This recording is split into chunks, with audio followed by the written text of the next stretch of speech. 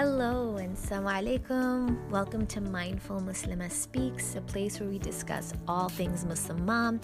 Today we're continuing with our success series. We're on steps 3 and 4. If you were on the last podcast, I gave you steps 1 and 2. If you haven't been there already, go check them out. We're also on the web, guys, at www.mindful-muslimah.com. Muslimah, Muslimah. We're on Instagram and Facebook as well for additional inspiration and information. Check us out there. So today we're getting on with our steps. We're in step 3. And I know, guys, this is a bit of preparation. You're like, hey, why can't we just go plan for success? What's the tools? Give it to me straight.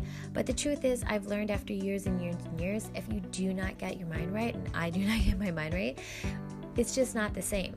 And the success is not there. And I'm telling you, we have to slow down. I think we always want things, especially in this day and age, super fast.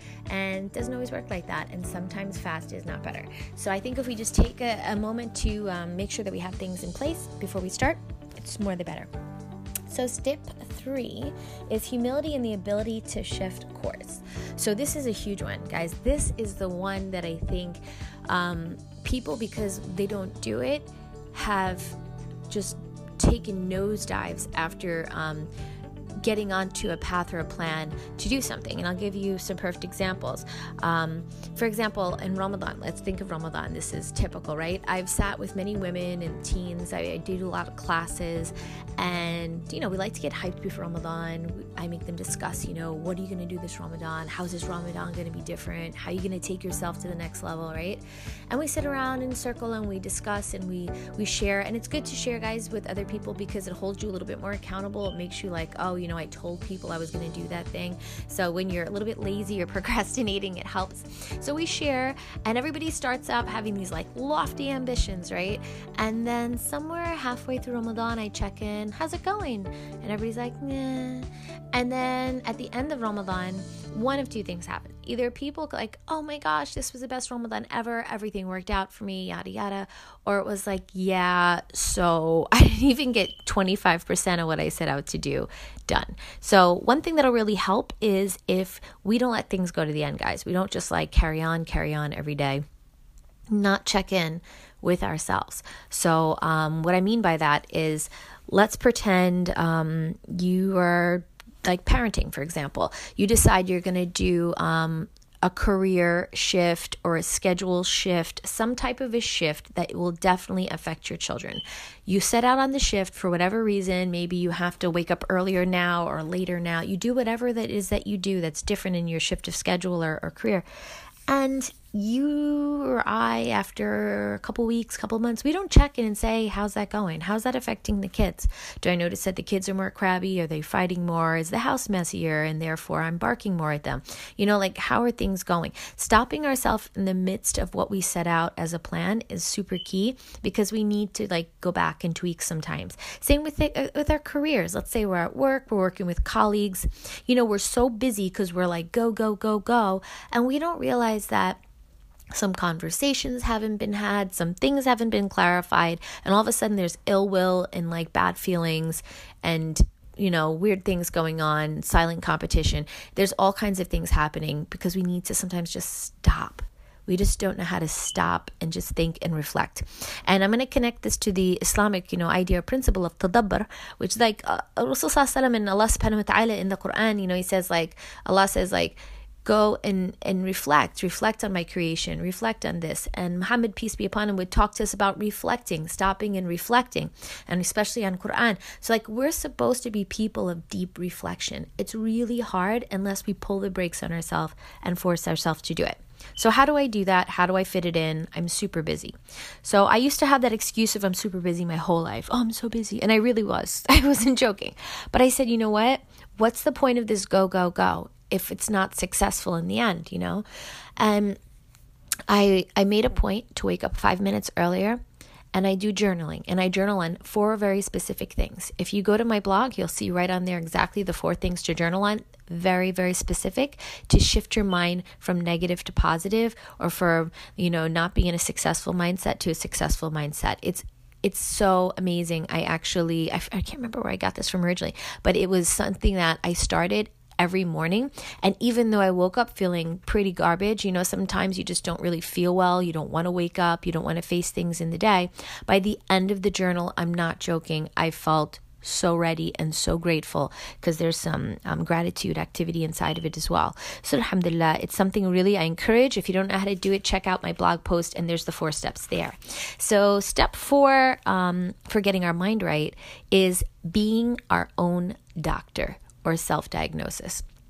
Now, I mean this literally, I mean this figuratively. We could talk about in a separate podcast for health and wellness. That's a whole nother thing.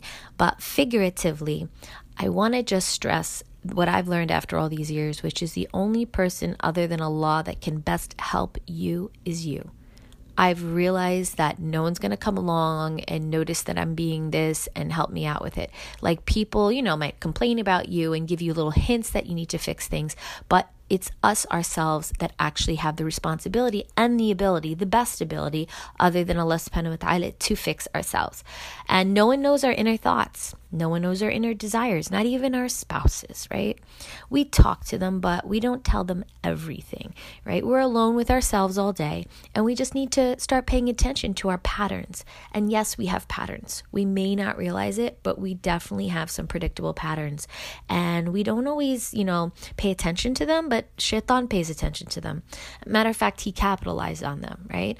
The ways that we're lazy, or the ways that we neglect this or that, whatever it is, we may not realize it at first, but he does. We need to also learn to take a more honest look at ourselves. If we want to change for the better, we need to get real about the good, the bad, and the ugly. And if we're like, for example, no one wants to admit, like, for example, they're a liar, right? But some people lie, and they're Muslims, and they're good Muslims, right? They're even good Muslims, but they just, they just leave a little truth out, which is the same thing as lying, and, or just, embellish a little bit, or, whatever.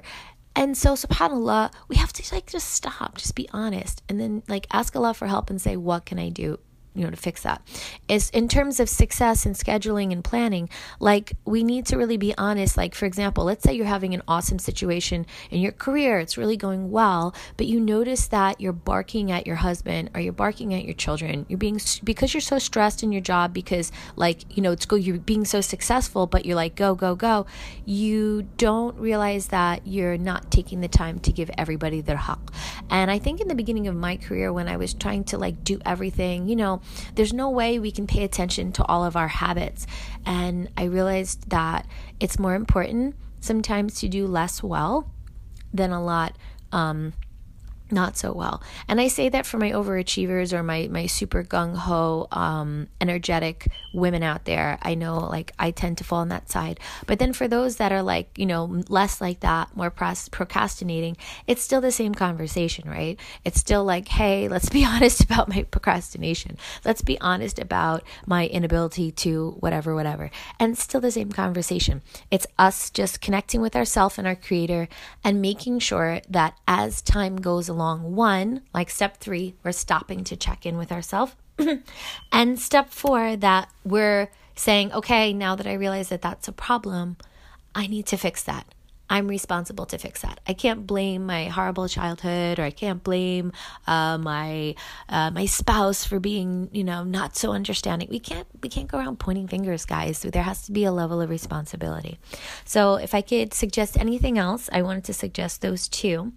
And we just need to keep a pulse on our habits, behaviors, pitfalls, because they really are the major things that stifle our progress. It's sometimes not the logistics. Sometimes it's us, guys. And if we don't stop and check those out, and check them, and check the pulse, and start to give ourselves a prescription, diagnosis, prescription, and really follow up, we're going to find that we don't get where we want to go.